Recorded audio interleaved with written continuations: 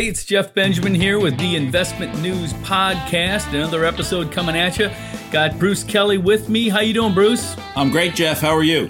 I'm doing fantastic again. We have some good topics to kind of get into this week. What are we talking about, Jeff? It's those PPP loans. It's the loans. I love them. You hate them. They never go away. I don't hate them. I'm not as in love with them as you are. But why don't you break it down for me? Because I know you wrote something about it this week. What else are we talking about? Let's give the people a preview. Oh, yeah. All right. I'll give you the full rundown. Don't be greedy. We got the PPP loans. We're going to pick that apart. The non-transparent ETFs, or some people call them semi-transparent ETFs. This is something that complicated. It's a product that is, I think, being looking for an investor or a buyer. And then Cetera, one of your favorite companies, has a new head of recruiting, and we're going to see if they always make news, Cetera. Yeah, if they can turn around that recruiting slump. Give it a bit of a jolt. And then at this point in the market cycle, where are things going? We're still dealing with the COVID thing. We still got high unemployment. We're in a recession. Is this the time to be kind of diversifying into alternative investments? And I know you love alternatives, Bruce. And finally, wrapping it up with the Open Notebook segment. This is a fan favorite, the Open Notebook segment. We wrapped Bruce Kelly in shrink wrap this week and sent him back into the New York office. And I went to the lunar landscape of Midtown Manhattan, yes. Right. Aside from an old tuna sandwich left in the fridge, we're going to see what happened and what it's going to be like for all of you folks going back to the world of office work. With that, Bruce, kick us off on these pesky PPP loans. Well, these are PPP, that's Paycheck Protection Program, right? Correct. So these were part of the $3 trillion stimulus, right? And a good chunk of that was intended to go to small businesses. Now, in our little world of the financial advice business, the financial advice industry, a lot of attention has been paid to registered investment advisors, RIAs, getting these loans. You've written about that. Mm-hmm. And the question raised there is, do they really deserve these loans? I think is what you would say. Right. Because they work on they charge a fee on assets. So it's not like owning a bakery or a restaurant that's been shut down, right, for 2, 3, 4 months. And that's gone completely dark. So earlier this week, the Small Business Administration released the recipients of these various loans. And there were a lot of RIAs that took this money, but there were a lot of small broker-dealers who did too. Mm-hmm. And I thought it was fascinating because broker-dealers are a lot like RIAs, right? They rely on technology. Not people so much. They charge a 1% fee on assets in the neighborhood of 1%, as RIAs do. And then in my conversations with broker-dealer executives, since March, the cash registers were ringing at these brokerage firms because people were trading, right? They were getting out of stocks, going into bonds, going to cash, buying annuities. There was a flurry of trading activity in March and April as the market was going crazy, right? So these firms took a lot of money, took a lot of PPP money as well. So I got one of the owners of a mid-sized broker-dealer with several hundred advisors on the phone and asked him about this. His name's Lon Dolber. He's the CEO and owner of a firm called American Portfolios. They're based out on Long Island. And I said, Lon, you're one of these kind of conservative-minded guys who believe that government shouldn't intrude and in business and regulation should be as minimal as possible, which is what a lot of these guys think. And why did you take this money? And he said, well, I really had to. He gave me a great answer. He said, I had to protect my employees. Okay. And the demand from the advisors for services from the back office was so great that he had people work on the weekends. So he needed extra money for extra staffing. And then he hired people too to do more work. And that's why he applied for the loan. And that's why he took it. I think it was up around $1 million or something like that. There was different levels of these loans as well. Yeah. And, he used it to pay his employees, right? And protect people's livelihoods. And that's what the money was intended for, right? 100%. So I don't know why you hate this program, Jeff. Well, I don't hate the program, but I think a broker-dealer, their business model is different than a fee-based financial advisory firm. Yes, it is. Right. There might be some fee-based business in a broker-dealer. There's a lot. There's also commissions and there's other things. It's a much more complex business model than a fee-based financial advisory firm. And that was my original criticism of RIAs that are fee-based taking PPP loans. And as I've said before, I wrote about this in March when these things were first talked about. They weren't even being distributed yet. I said these financial advisory firms, especially the smaller ones that are not super complex business models, they got $100 million under management and it's all fee-based and there's a couple of employees, maybe just one employee, the advisor. Their income is not impacted by COVID. Their income is not impacted by the economy shutting down. Yeah, if the market goes down, their assets under management go down and their fees go down. But that's the game you're in, okay? You set up your business to get paid based on assets under management. You sign up for that. Right. When you become an advisor. You understand that. That's of course. My problem with fee-based firms taking this money. And I know a lot of people say, well, what's all the blowback about? Ritholtz is a great example. They got so much blowback that Josh Brown, a king on Twitter, hasn't tweeted since May 27th because he got I'm still sad about that. Criticized I miss Josh so much. But I understand. Josh, come back. I understand. Come back, buddy, please. He wrote a blog that they did pay back their loan. So I don't know. I mean, they paid it back. Maybe it was pressure. Maybe it was, part of the cancel culture or something like that. Well, I think it turns into a grant. If you don't use the money, you can pay it back. Well, also, if you violate some of the rules of it, of the loan, you have to pay it back. But do you want to hear something interesting, Jeff, about one of these firms that got the PPP money? Yeah. So we've been writing for over 2 years about this private placement firm, GPB Capital, they're called. Mm-hmm. And they sold like $1.5 billion, 1.5, 1.8 billion of private placements through through about 60 broker dealers. They're the manager of the private placements. The broker dealers sell them, get big fat commissions from them. And GPB is under investigation by Massachusetts. Its offices have been raided by the FBI. The SEC has made inquiries into it. It hasn't paid a steady distribution to the investors in over 2 years. It hasn't done its accounting. There's no accounting for any of the private placements. Mm-hmm. No one knows what on earth is going on at this place. They got they applied for PPP money and they got it. Yeah. Around $3 to $7 million worth. I called them up. So to me, it's ridiculous. Is that money going to go back to the shareholders? What are they going to do with that money? They wouldn't tell me, of course. Yeah, nobody's denying that there's gaps in this system. And I'm familiar with that situation you're talking about. To me, they're under investigation, and there's clearly a dark cloud hanging over that company. Right. But, I mean, being under investigation shouldn't prevent you from applying for this kind of money. But you haven't paid your shareholders in 2 years, buddy. Right. Yeah, I'm with you. It looks bad, but I'd like to wait for the final ruling on that one. But yeah, clearly it's I'm not going to defend this company. I don't know anything about that case. Right. But and I'm not a fan of a lot of companies taking these loans anyway, but I do know that there's only so much money there, and it seems like we all have to be responsible citizens and recognize that there are some businesses that are just completely shut down.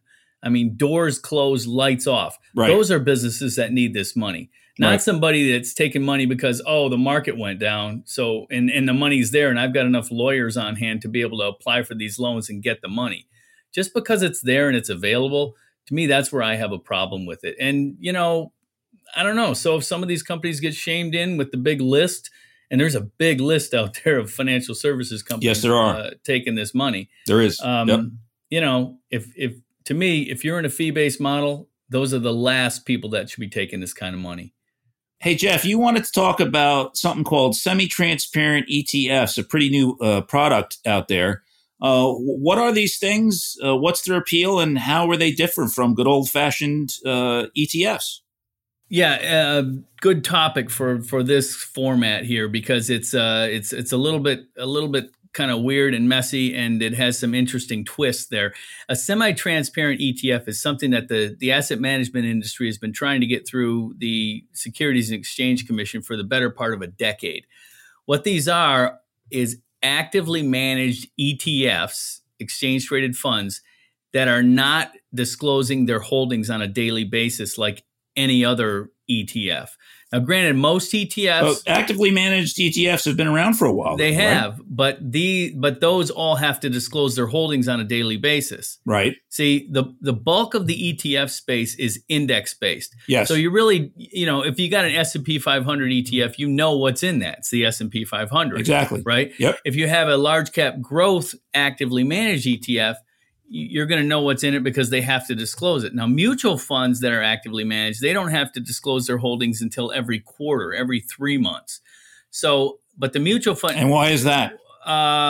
It's just the way the rules are. But the mutual fund industry likes that because they think that their portfolio managers are so brilliant that if anybody sees their portfolios on a daily basis, they'll try and front run that and do exactly what these portfolio managers are doing and getting paid a lot of money to do.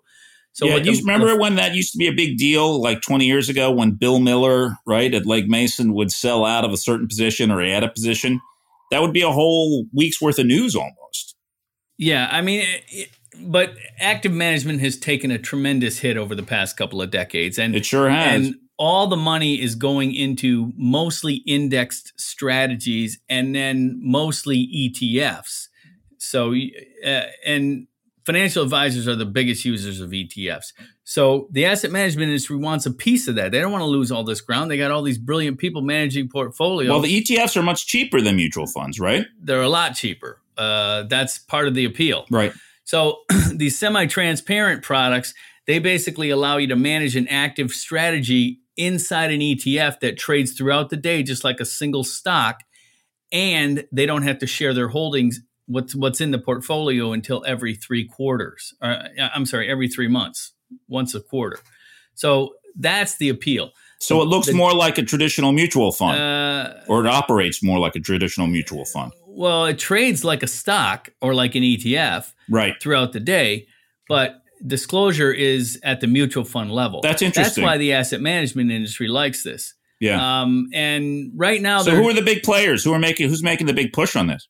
Well, there's 5 companies that have gotten exemptive relief from the SEC to use technology that allows for this to happen, because it takes some technology to be able to manage these portfolios because the market makers have to know what's in these. They have to have at least a proxy for what's in these portfolios in order to price them for trading.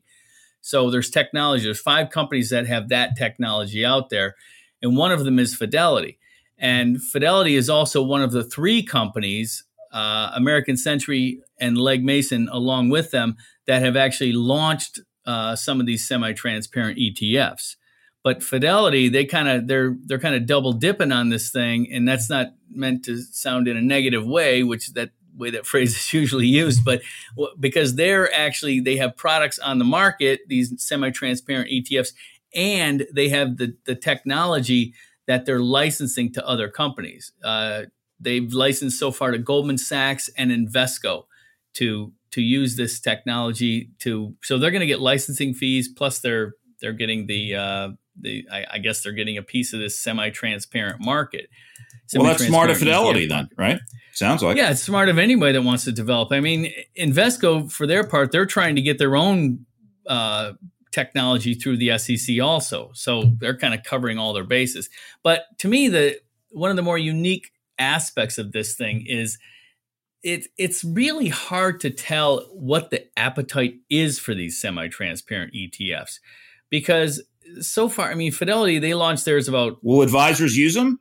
I don't know. Fidelity launched theirs about 6 weeks ago, and their largest one's got like $20 million in it, which is, it's not horrible, but it's certainly not, knocking the cover off the ball. I don't think most advisors are really paying that much attention to this, and the asset management industry is banking heavily on this. They think it's going to be the coolest thing that you can have an active strategy inside an ETF that trades throughout the day. There'll be a lot of, after the COVID, there'll be a lot of steak dinners, I would wager, hosted by companies promoting these semi-transparent ETFs, man, because that's how the advisors quite often learn about these things, is through these industry meetings and being taken out to dinners and having speakers and the like, right? Yeah, that's a good point. The timing couldn't be worse for these things. The for a new three product. Companies that have launched, they launched them this year, and we haven't had a conference. We haven't had face-to-face meetings. We haven't had anything except, press releases and wonderful coverage in investment news on this topic. Yeah, I don't think advisors are just focused on working their clients right now. And in terms of doing anything new or different, I mean, a lot of time has got to pass for that to occur, I think.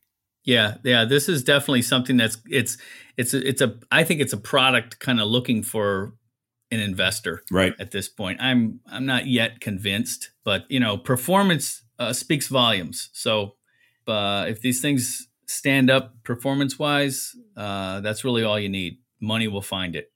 Well said. Jeff, what's the benefit to investors or advisors to use a semi-transparent ETF over another type of ETF or another product? Well, it's in most cases, almost every case, these semi-transparent ETFs are going to be kind of a clone of a mutual fund that's already in existence, or a mutual fund strategy that's already in existence. So therefore, it's going to be cheaper. I mean, ETFs are just inherently cheaper than mutual funds, and it's going to trade throughout the day. I mean, most financial advisors say that's not a super big advantage because you shouldn't be trading throughout the day unless you're a day trader. But you can get in and get out of it more rapidly. As you know, a mutual fund only trades once a day. You're still not going to be able to see what's inside the portfolio on a daily basis, but it will be more liquid and it will be cheaper. So that's the advantage. But the fund industry is banking heavily that investors and advisors will go after this because it is active management, which has been hamstrung for more than a decade. And for our next topic, Bruce, I hear there's a new guy in charge of recruiting at Cetera. What do you know about that? Yeah, this is interesting. So Cetera had a shakeup earlier this year among some senior people, including senior recruiting people at the firm. And what they've done is they've replaced those people with a new guy named John Pierce. And John most recently was very successful at a regional / wirehouse, Stifel Financial, where he was head of recruiting for really the past 4 or 5 years. He's been in the business for almost 30 years and was a longtime Merrill Lynch guy, like so many people out there, right? Cut their teeth at Merrill Lynch for 5, 10, 15, 20 years. And then, get kind of leave Merrill Lynch for any number of reasons and wind up populating these other firms. So his name's John Pierce. He had a lot of success at Stifel. Stifel was consistently among the top recruiters of wirehouse advisors and brokers. Regional firms like Stifel pay a little bit better than big wirehouses do. So that's a huge advantage.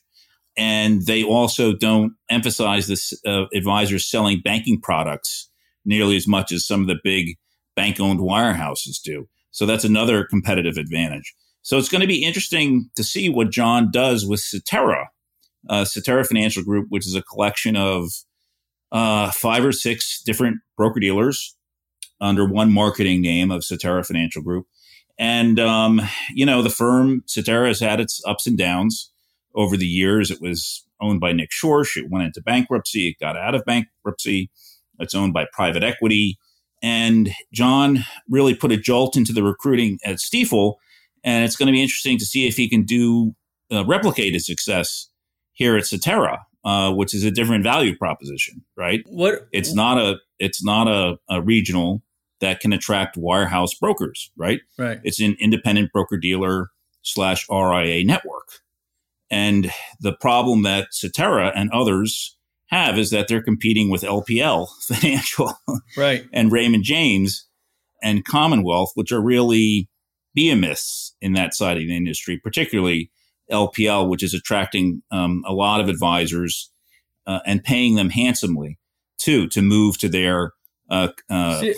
So what does Cetera have to do, though, in your mind, to kind of stack up against somebody like LPL? I mean, we get LPL press releases every day. They're recruiting people. I mean, and they're recruiting people from big name firms, right? Like Advisor Group, Wells Fargo, Ameriprise, etc. What talks loudest in this business, right?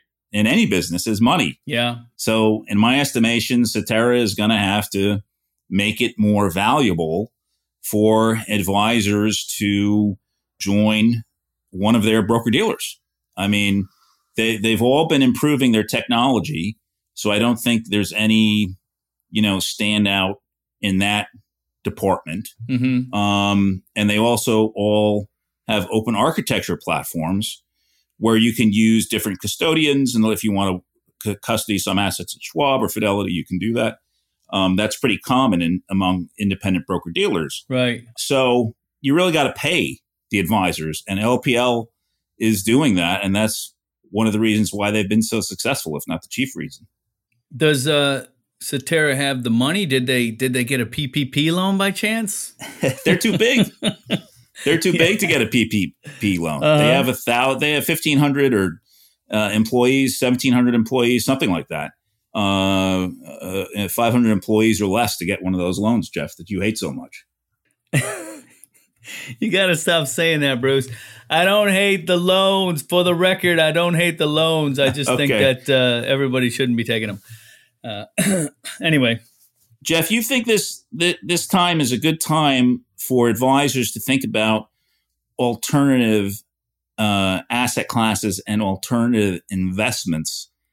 I'm always leery of these things because I seem to be consistently writing about REITs or private placements that are sold as alternative investments and then tend to blow up on investors. Right. Why is now a good time for alternative investments, and what do you mean broadly when you speak about when you think about or write about alternative investments as an asset class? Well, when I talk about alternatives, I'm talking about four basic things: real assets, which can include real estate, timberland, farmland, right, hedge funds, private equity, and private debt. These are high level, sophisticated, for accredited investors only. There are liquid mutual funds, liquid alts, they call them, that have many of these strategies. But for these purposes, I'm talking about advisors that have clients that have the net worth and accreditation to invest in these pure alternative strategies. And the case for this is that we're at a point in the cycle that it just looks dicey. The market, even if you take the coronavirus out of the picture, the market, the S&P is down, I think, less than 2% this year. That's not terrible, even though it's been a bumpy ride to get to this point. But it sure has. We're at the end of a long economic cycle, a long bull market. The economy is already in a recession. The uncertainty is just all over the place. Interest rates are near zero, so you're not getting anything from fixed income. So you've got three choices, basically. You can ride it out in whatever 60-40, 70-30 model you're dealing with. You can try and time the market, or you can diversify. And I just don't think enough advisors consider diversifying out of stocks and bonds at any time, let alone now. And what are some of the hard assets that you, in your reporting, think could provide the kind of returns that would smooth out, an investor's portfolio in the coming years? Well, what do you like out there, in other words? Well, real estate is the usually the go-to. Right. And as you put it, Bruce, smoothing out is what you're looking for. That's why people turn to the kind of diversity that alternatives generally provide. I mean, you have to think of diversity. But aren't bonds like supposed to do that for your portfolio? I thought bonds were the kind of they're supposed to, but in case you haven't noticed, the Fed has pushed interest rates to the floor. Right. So you're not getting anything from bonds. So most advisors that are diversifying into some type of alternative right now are taking that from the fixed income slice. And because you have to take it from somewhere. Right. You still need the growth from equities, but you're looking for diversity, and you just have to think of alternatives as like an insurance policy. They're you want them there for when you need them. In a diversified portfolio, you're always going to have something that's not, doing great. And that's the thing. There's a lot of arguments to be made at this point in the cycle, if there ever was. And you can't do this in hindsight. You can't sit there and wait until after the market has hit the floor, like March 2009, to start diversifying into alternatives. That's what happened last time. The market hit the floor and everybody said, well, I got to diversify because I got crushed on this thing. And that's when you didn't want to be diversified, because the market went virtually straight up for a decade. Right. It's just a food for thought kind of thing. The industry's looking at it now, and it's a forward thinking idea, and the handwriting is on the wall. The Fed is doing what it's doing because it wants to move people into risk assets. You can't sit there in fixed income and do anything. That's the Fed's way of kind of helping the economy and managing inflation and hopefully unemployment. And you that's why they always say, don't fight the Fed. If that's what they're giving you, you take it. If you're going to sit there in fixed income and earn nothing, not even be able to keep up with inflation, that's going to hurt most people, especially people in or near retirement. Yeah, that makes sense. So that's the take on that. And I'm kind of talking my book because I wrote a big cover story on that topic that is coming out the same day this webcast comes out, or podcast. I'm sorry, podcast. Same day this podcast comes out on Monday. So I'll make sure to read it. On that, yeah. Well, I hope you do, Bruce. I hope you read it several times.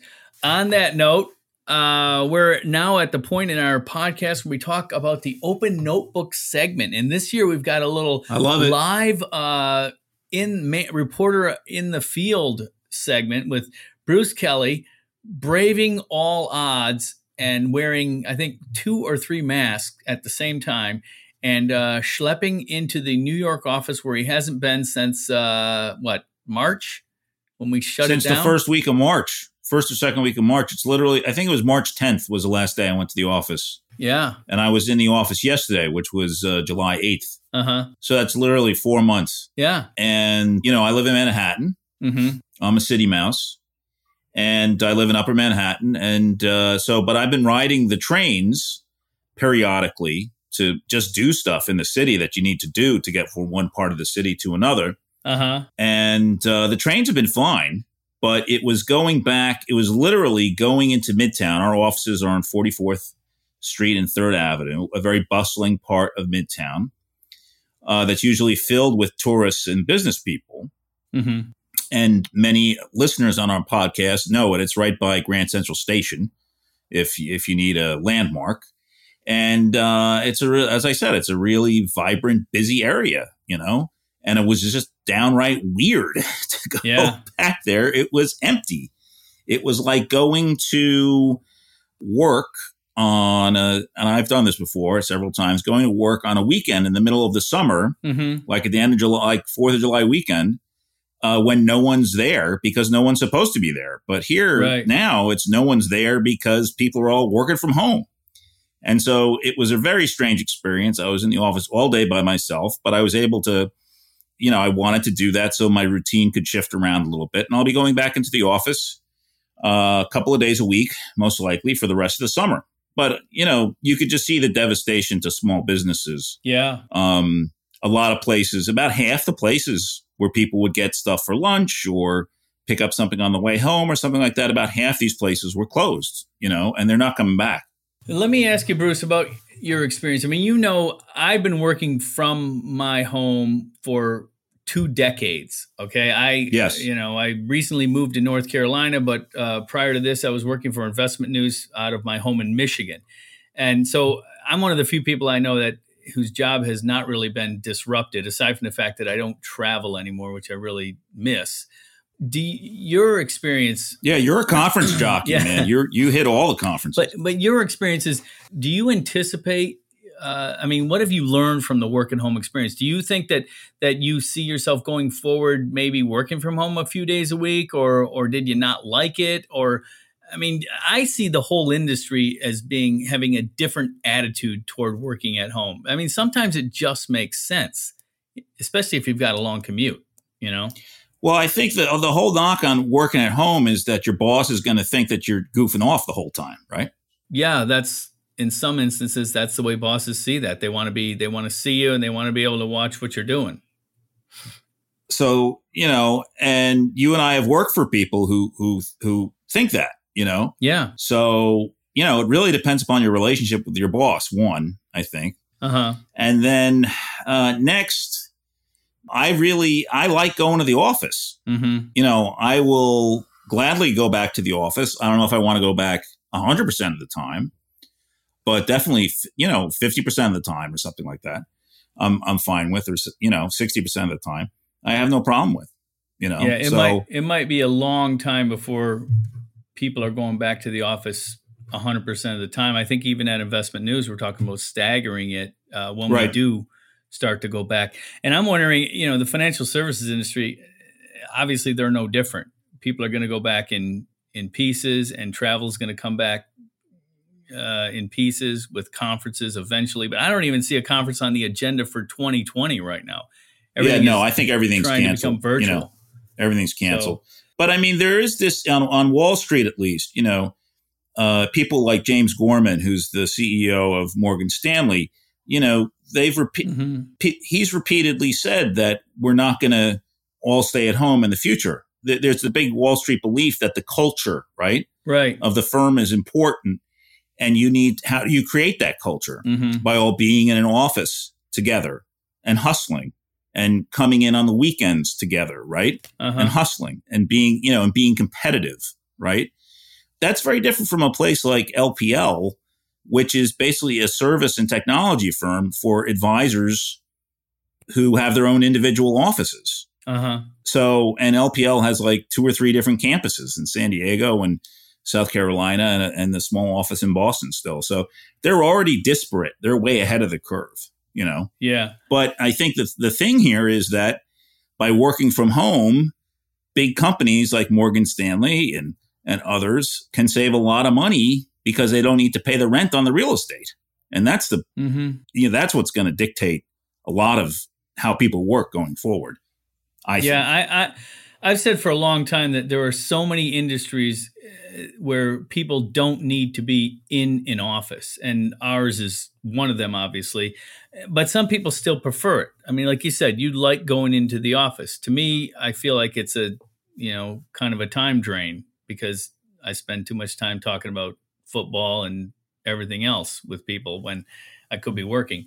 But you can do some jobs from anywhere. Some jobs, there's manufacturing. Obviously, you have to be in the building.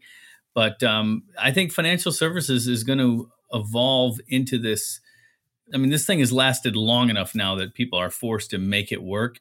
And as people are making it work, I think a lot of people are realizing that there are ways to be as or more productive without going into an office. Hey,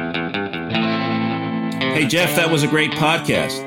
Yeah, we really knocked the cover off the ball. I'm going to give it 2 thumbs up. Well, that was this week's Investment News podcast. We're posting a new one every Monday, and you can find it at investmentnews.com. Jeff, you can also find it at Apple, Spotify. I love Spotify, Google Play, and Stitcher. Jeff and I would love to get some feedback from people. You can give us a review or a snarky comment or whatever. Reach out to us on Twitter. Jeff Benjamin is at Benji Writer, and Bruce Kelly is at BD News Guy. We want to thank Steve and Audrey and Matt, our production team, and we'll be talking to you next week.